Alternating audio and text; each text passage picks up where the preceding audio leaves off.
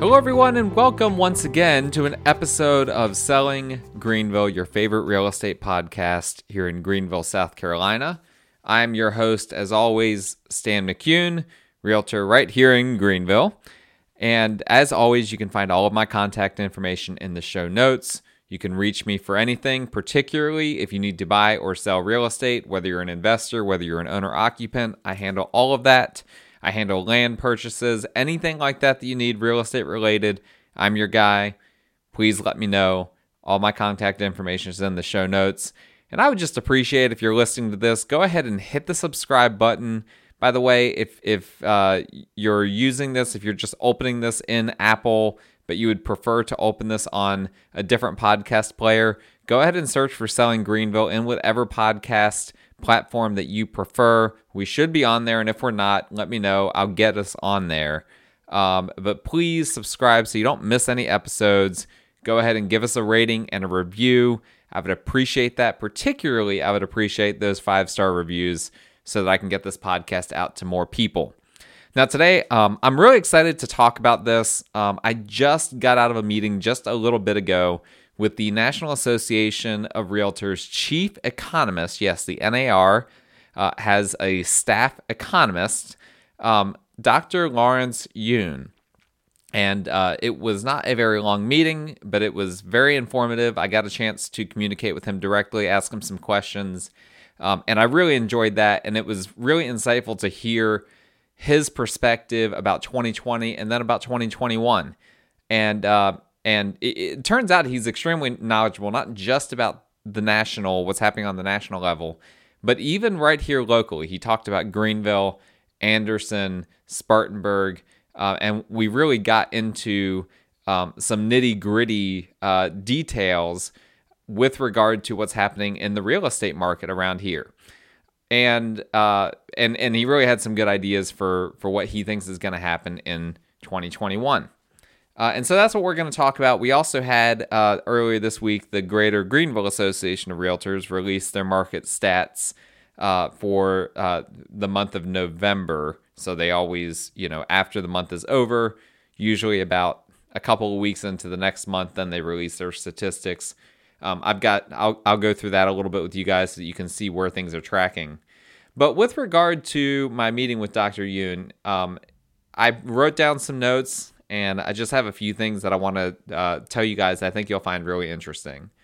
We were looking at the economy for starters and just looking at the trend and the outlook for how things have been going. And so obviously we see if we go back about 20 years, we see the economy takes a really tremendous dip in 2008, 2009.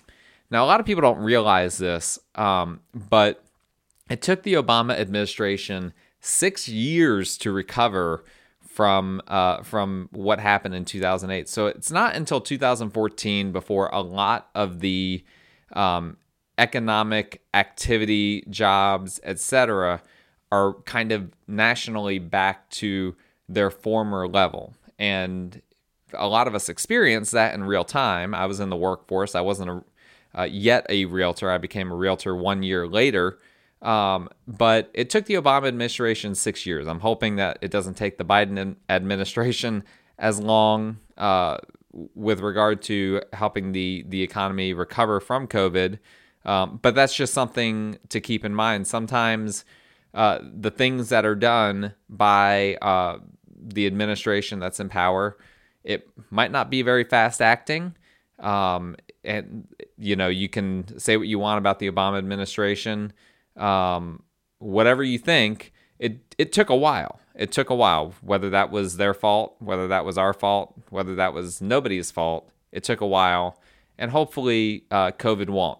The initial outlook is good. COVID has not damaged the economy as much as it could have, and most of the numbers show a pretty good bounce back. Now, what Dr. Yun pointed out in particular is that the upstate is outperforming the national numbers in every way, just about every way. Whereas nationally, we are about 9.8 million jobs fewer than we had earlier this year. So if you look at February, March versus now, nationally, we've lost about 9.8 million jobs. That's not good. Locally, particularly in the greater Greenville area, he didn't give us the exact number, but he showed us the chart. And basically, the bounce back is just a hair behind. It might be a few hundred jobs behind, if that, what it was earlier this year. So the upstate has really bounced back almost entirely to prior to pre-COVID levels. Now, Spartanburg isn't as good. Spartanburg is still outperforming the national level, but it's not performing as well as Greenville. That's not super surprising. Spartanburg has a lot of lower wage type of jobs, and those are the ones that have been impacted the most by COVID. And so we are seeing that Greenville and even Anderson, Pickens are generally doing a little bit better than Spartanburg, but the entire region is outperforming the national numbers that we're seeing. And here's another interesting little tidbit that he brought up. People are saving a lot more than normal, and that's a very interesting phenomenon. So even the stimulus checks that were issued out earlier this year, a lot of people ended up saving those checks, and I think that this is a lot of people remembering what 2008 was like and realizing, hey, we need to hold on to this and not just immediately go out and go crazy. People may have gone out and spent it on some toilet paper. It seems like everyone's spending it on that these days. But people are saving a lot of their money. And Dr. Yoon thinks that once people really start to feel secure again, which we hope is sooner than later, perhaps with some of the developments with some of the vaccines that are starting to be released now, people will start to feel like the world is and the economy is kind of going back to normal. That money might, in theory, hopefully get injected into the economy. And it's certainly possible that people are taking that money and just investing it into stocks or whatever, long-term investments where it won't directly impact certain sectors of the economy. But he believes that actually it will be injected in a very real way into the economy, including real estate, that some people have been saving up money over the course of this year, and hopefully, particularly those that didn't lose jobs, didn't have pay cuts and whatnot, they're actually in a better situation going into next year than they normally would be because they were so conservative, and now we're going to see an influx of money into real estate and into other sectors of the economy. So that's a very interesting, obviously a very optimistic outlook, but that is certainly one of the possibilities and something that he thought had a very good chance of happening. Here's another interesting little tidbit that he brought to mind. He showed how basically rates of home ownership or home purchases, I should say, went up and down over the years. And we saw a little dip. We started to see home purchases dip a little bit down towards 2018. And then last year, it started rebounding. And that rebound has actually continued through 2020. 2020, we are seeing record sales of houses. Despite being in a pandemic, I personally have multiple clients that chose not to move this year because of COVID. So we've had even fewer people moving and selling homes and whatnot than we should have. And in spite of that, we're still seeing record numbers. I'm looking at the Greater Greenville Association of Realtor Market stats that I referenced earlier. And the 12-month rolling average, it says that we've seen a 5% gain on pending sales year over year from November to November. And that honestly is probably quite low, because what I've learned from reading these numbers so many months in a row is that usually the trailing month, which in this case would be November of this year, usually that number is inaccurate. with regard to this metric, and usually it's quite low. So it says actually that in November we only had 468 pending sales versus last year's November 1,051. Because that's such a difference, I know that number is not right. That number is going to get redacted next month. And what we're going to see is that percent change in pending sales is actually going to be even greater. An even greater number of pending sales in 2020 versus 2019, which is really remarkable.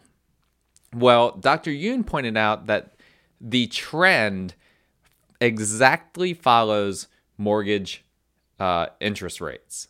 And so when mortgage rates go up, home sales go down. People are a little bit more skittish, a little bit less interested in moving because perhaps they already have a great interest rate and now the rates are going up and they're like, you know what?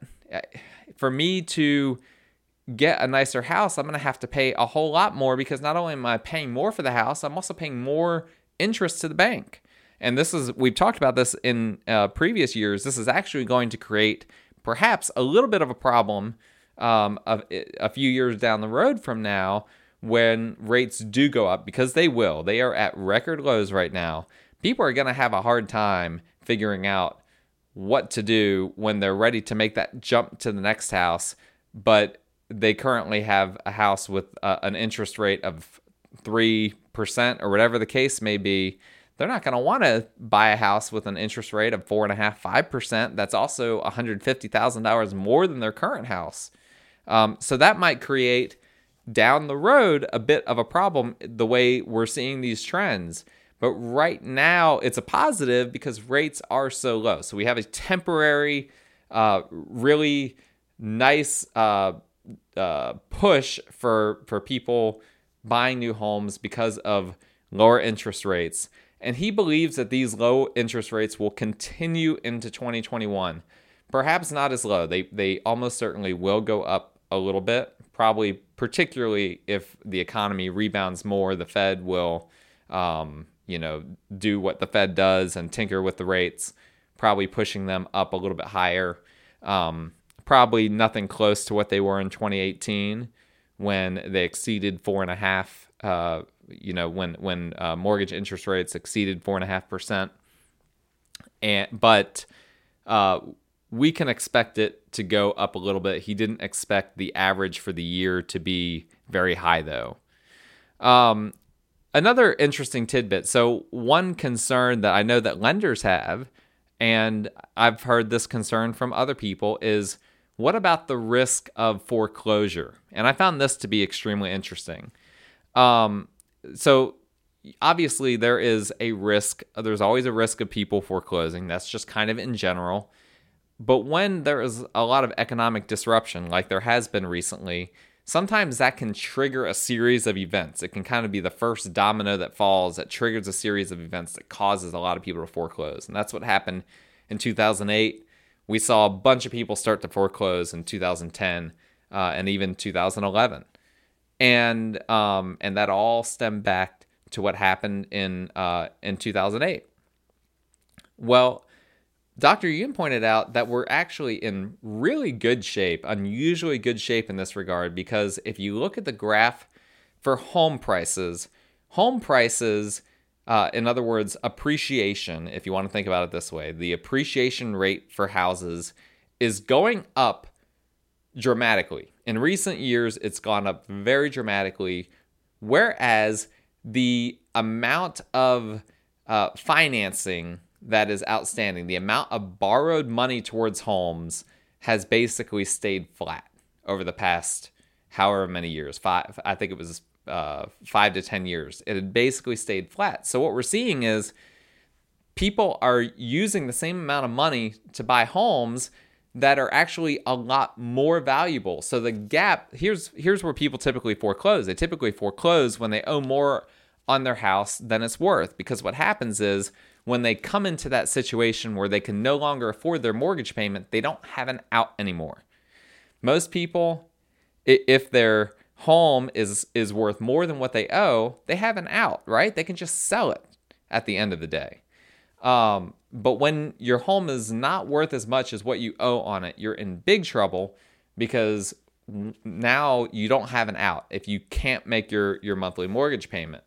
Well, Dr. Yoon pointed out because, and again, this is on a meta level, this doesn't apply to everyone, but in general, there is a comfortable margin between what people's homes are worth and what they owe.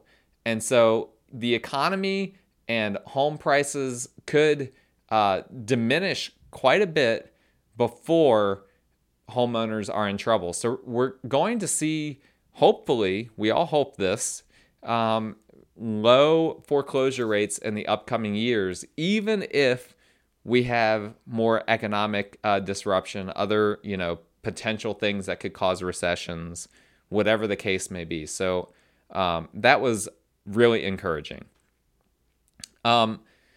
He touched on, obviously, the main thing we need in order to help housing affordability, which is a big thing on everyone's mind. The increase, the appreciation of homes is a two-edged sword, because even though it will help people not be likely to foreclose, it squeezes out a lot of people from buying homes. And then we have the flip side of that, which is the housing affordability issue. Well, that's not being helped right now. One of the indirect impacts of the pandemic, and any one of you listening that are into house flipping or rehabbing homes or anything like that know this, that the cost of lumber has nearly doubled this year. And this is something that we're just having to deal with. It's a frustrating thing that all of us are having to deal with. He didn't go into a whole lot of detail, but he referenced the possibility that the U.S. might be sourcing lumber from some other areas in order to help ease this issue. But we have a lumber shortage due to the lumber industry basically being shut down by COVID. Another little tidbit, I thought this was, really significant for Greenville. There is a major trend for people to move away from cities and more into suburbs that is directly related to COVID, at least in his opinion. And what his thoughts was this. Basically, a lot of people have been needing to commute into cities for their work for a really long time. And so a lot of people just live in the city, right? So that their commute time is low. Maybe they can bike to work, walk to work, whatever the case may be.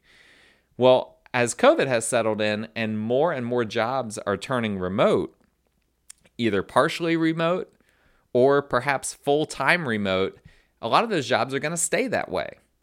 And what's happening is people are like, if I can work remote, I don't need to be spending all this money to live in the city. I can go out into the suburbs and be more comfortable, be more spread out.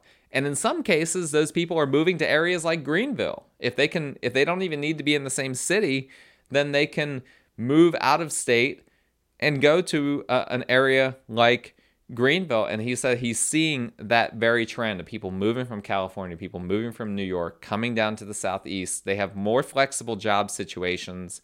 And that is helping areas like ours where, in Greenville, even though we do have Greenville City, quote unquote, but compared to a lot of places, all of Greenville is kind of a suburban area. The vast majority of Greenville County is either suburban or rural. And it's just all kind of mixed in, just the demographic down here. And so COVID has actually helped, and this is probably part of what we're seeing in some of these real estate numbers. COVID has actually helped bolster areas like ours because people are less dependent on the need to be in a big city than perhaps they were even just 10 to 11 months ago. Now, he talked a little bit about, actually, I should go back to one more thing. He mentioned that with regard to housing affordability, I almost skipped this because this was a question that I came back to and I wrote at the end of my notes. He mentioned that he thinks that there's going to be more construction and more homes being built next year, which will hopefully ease some of the housing affordability concerns. And I found that to be very interesting. Well, how, where do you get that intel from? Because around here, we're seeing some major housing affordability issues, which I'll get into in a second, which we've talked about before as well. But we have locally and nationally have seen that builders are still very conservative. So he showed a chart that was a 20-year chart for new construction. And there was a baseline on the chart. And then you see, leading up to 2008, new construction was going crazy. And then it just tailed off after 2008. And the reason is pretty simple. People were not buying new houses. They couldn't even get financing on them. Well, from 2008 to 2020, you see that new construction creeping up each year, but it is nowhere near the 2008 levels. I mean, it's still way far below that. And that's, again, because builders are playing it cautious. They don't want to run into a situation like they had, in 2008 through 2012, 2013, where they would have homes that they'd build and then would just be sitting there for several years at times. And then a lot of those builders went out of business. They couldn't pay their bills because they weren't moving any homes. They weren't able to, they might have bought some land and then they couldn't build on that land. It was really a disaster. So they have played it really cautiously. Dr. Yoon is really hoping that builders become a little bit more bullish, seeing the way the market is, seeing how we have an inventory shortage basically nationwide. And he said that there is evidence by way of the fact that, first off, there are more permits for new houses being pulled. Now, that's not specifically in our area. That was on the national level. But there are more houses, more permits for new houses, new construction being pulled. And that's evidence to him that builders are ramping up some of their production. That's great. He also said they're seeing signs that some of the older population this year decided to play it safe and cautious and didn't move because of COVID. And he believes that next year there's going to be a little bit, it won't be a dramatic influx, but a little bit of an influx of some of the older population that's looking to downsize or whatever the case may be, enter the market and put their home on the market, and that will help some of these inventory issues that we're running into, and that we'll see more homes come on the market, and hopefully that will help housing affordability. But new construction is a big part of it, because what happens when people are looking to, most people, when they buy their first home, it usually has to be a little bit of an older home, maybe a little bit of a fixer-upper, whatever the case may be. And for a lot of people, that second home is a new build for them. It's new construction. They are now established. They have some money. And so they're able to purchase that new construction, and then they put their home on the market as well, which then becomes available to perhaps a first-time home buyer again. And so it really helps. New construction helps to ease some of the inventory issues in multiple ways, just the way the market works. He spoke briefly about the new administration, one thing that he thought was a positive for the Biden administration, and one thing he thought was a negative. The positive was that he said that the Biden administration is talking about perhaps doing some down payment assistance, particularly for families that are trying to get out of the rent cycle, trying to move from being renters to first-time home buyers. Perhaps even something to the effect of like a $15,000 down payment closing cost assistance type of program. There's a lot yet to... There's more questions than answers on that, but he was very interested in that. The National Association of Realtors is going to be very involved with looking into that and communicating with the Biden team on that. He also had caution that the Biden team is talking about making major changes to the 1031 exchange, which I'm not going to talk about here. First off, I'm not an expert in that. You need to talk to a 1031 intermediary about that, or an accountant, and I'm happy to refer you to either of those if you would like to communicate with them. I know 1031 intermediaries that will do a free consult. But the 1031 exchange is a way for you to sell real estate, buy other real estate in a short time period. That all of this is investment real estate, of course, and you don't pay capital gains tax. You defer that capital gains tax. You might have to pay it later, but right at the moment, when you do those two transactions close to each other, you don't have to pay the capital gains. Now, if you're an owner occupant, you don't have that issue anyway, because that's waived for owner occupants. But for investors, the 1031 exchange is an important strategy. And I've had investor clients that have done deals strictly because of the 1031 exchange. I've had closings directly related to this. And apparently Biden is kicking around the idea of potentially even eliminating that tax strategy altogether. Obviously, Dr. Yoon was not very happy with that at all, and he said that the National Association of Realtors would be fighting on behalf of all of us, all of us that benefit from this, to make sure that that doesn't get eliminated, because that would really mess up a lot of people's long-term tax strategies if they did that. So that's pretty much it in terms of my takeaways from that meeting. It was a really great meeting. Dr. Yoon's very knowledgeable, a big asset to the NAR. I already referenced that how pending sales in our area are up. If we can pivot here to local Greater Greenville Association stats, I'm not going to spend a lot of time on this. But yes, pending sales, it's really remarkable what's happened. I mean, the recovery that we have made, June, July, August, September were massive months. Even October, there were more pending sales year on year versus October of 19. November says it was down, but again, that will be redacted, I'm sure, next month, and probably November was comparable, if not up, year on year based on what I saw happening. And so that's all good. Closed sales up 9.7% year on year. That is, again, just an incredible number, and that's probably lower as well. I imagine that will be edited a little bit next month. We are seeing, I never expected this. I really thought when COVID hit that it would just not bring real estate to a halt, but just, there was a stretch where like no homes were coming on the market and where nobody really knew what was going to happen. And that changed very quickly. And here we are towards the end of the year looking back, and it's like, wow, that was a really incredible year of real estate. And as a realtor, I'm really grateful for that.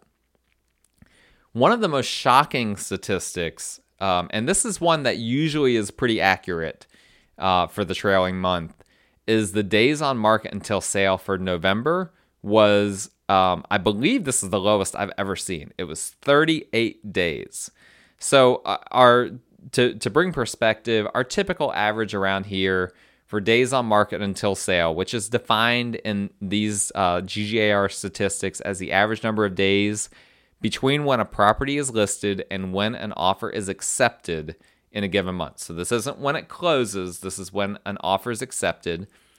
The average is usually between 53 and 54 days. Now, that's skewed a little bit by the homes that are priced on the higher end tend to take a lot longer. Homes priced, on the lower end of the spectrum below $250,000 usually take way, way less time than this.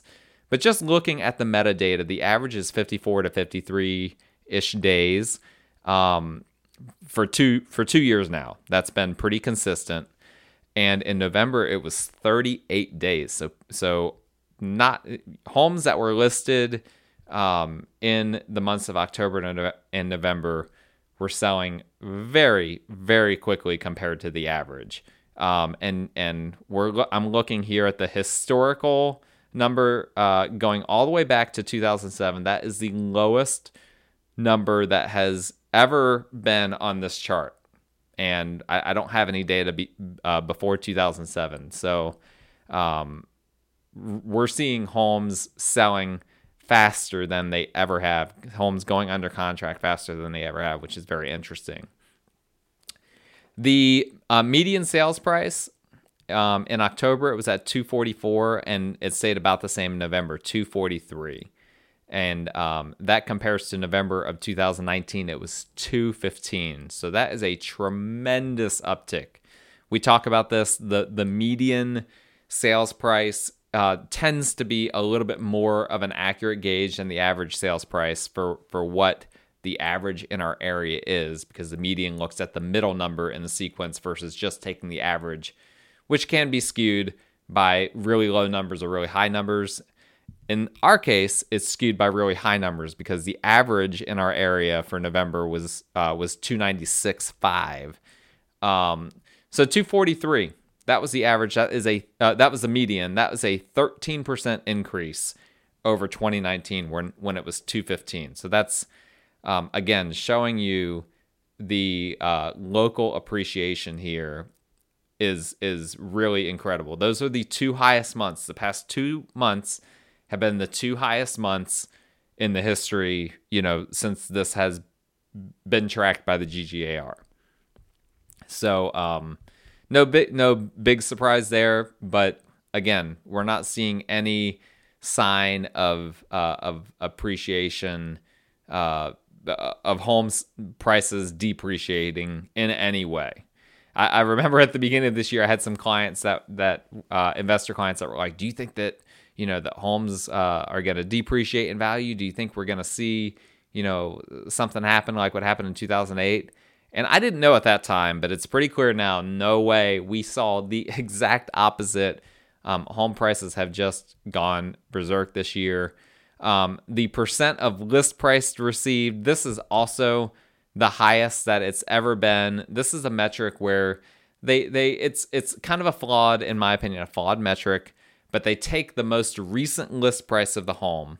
So this can be after price changes, but they take the most recent list price, don't account for any seller concessions like closing costs paid or warranties that the seller pays for or anything like that.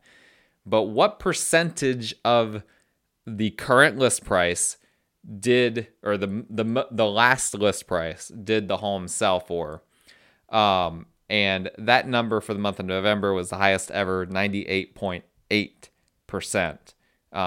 That's pretty much all year. It's been in the high 98s, but 98.8 is the highest ever.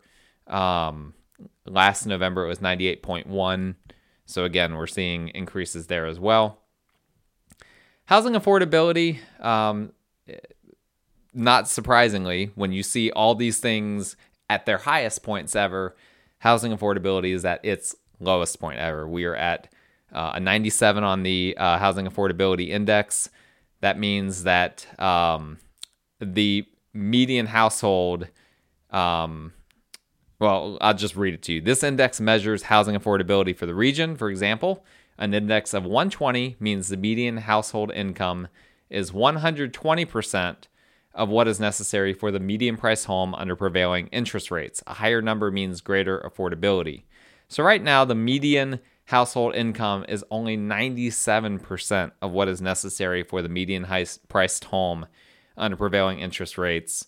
So the median family, so to speak, based on income, is not able to afford the median priced home. And this year is the first year in the history that they've tracked that's happened in Greenville. So that's unfortunate. This is why we need more builders to build. We need for people to be able to afford an average home if they have an average income. We don't want people to be left behind. Inventory. I'm not gonna get into super heavily into inventory. We know that inventory is a big problem. We already know that. The past several months, it's been down in the low 2s, which again, records. It says that November was 2.8, which would be below the 3.2 of last November of 2019. But I suspect that number is also too high based on them having some data that's a little bit behind. I suspect that number is probably in the low twos. So we're probably looking at, almost an entire month supply difference.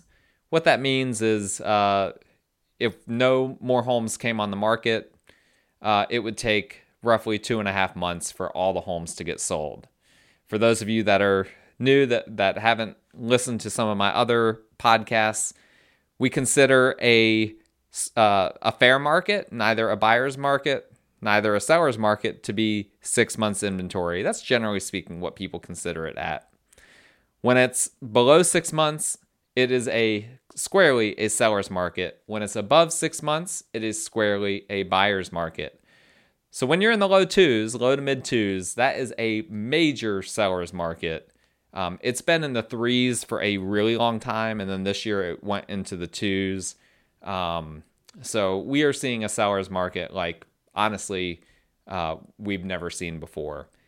That seems like that is going to continue. Again, the only way that changes right now, at least in our area, is if a major recession hits, that really impacts our area. COVID was not that, as we discussed before, based on what Dr. Yoon said.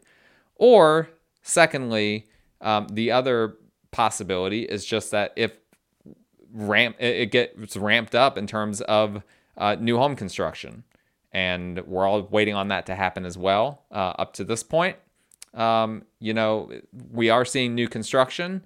Is it enough? Is it what we need to really ease the housing affordability and whatnot? Probably not. We're not going to see a buyer's market anytime soon. That is not flipping. It's going to stay a seller's market, barring something really, really incredible, like a war or something like that, that directly impacts us here stateside. I do not see that changing anytime soon. That's it for today's episode. Again, my contact information is in the show notes. Please subscribe. Leave me a rating for this podcast. Leave us a review. I would appreciate any of that. In the meantime, I hope you guys stay safe. I am going to try to do an episode over the holidays.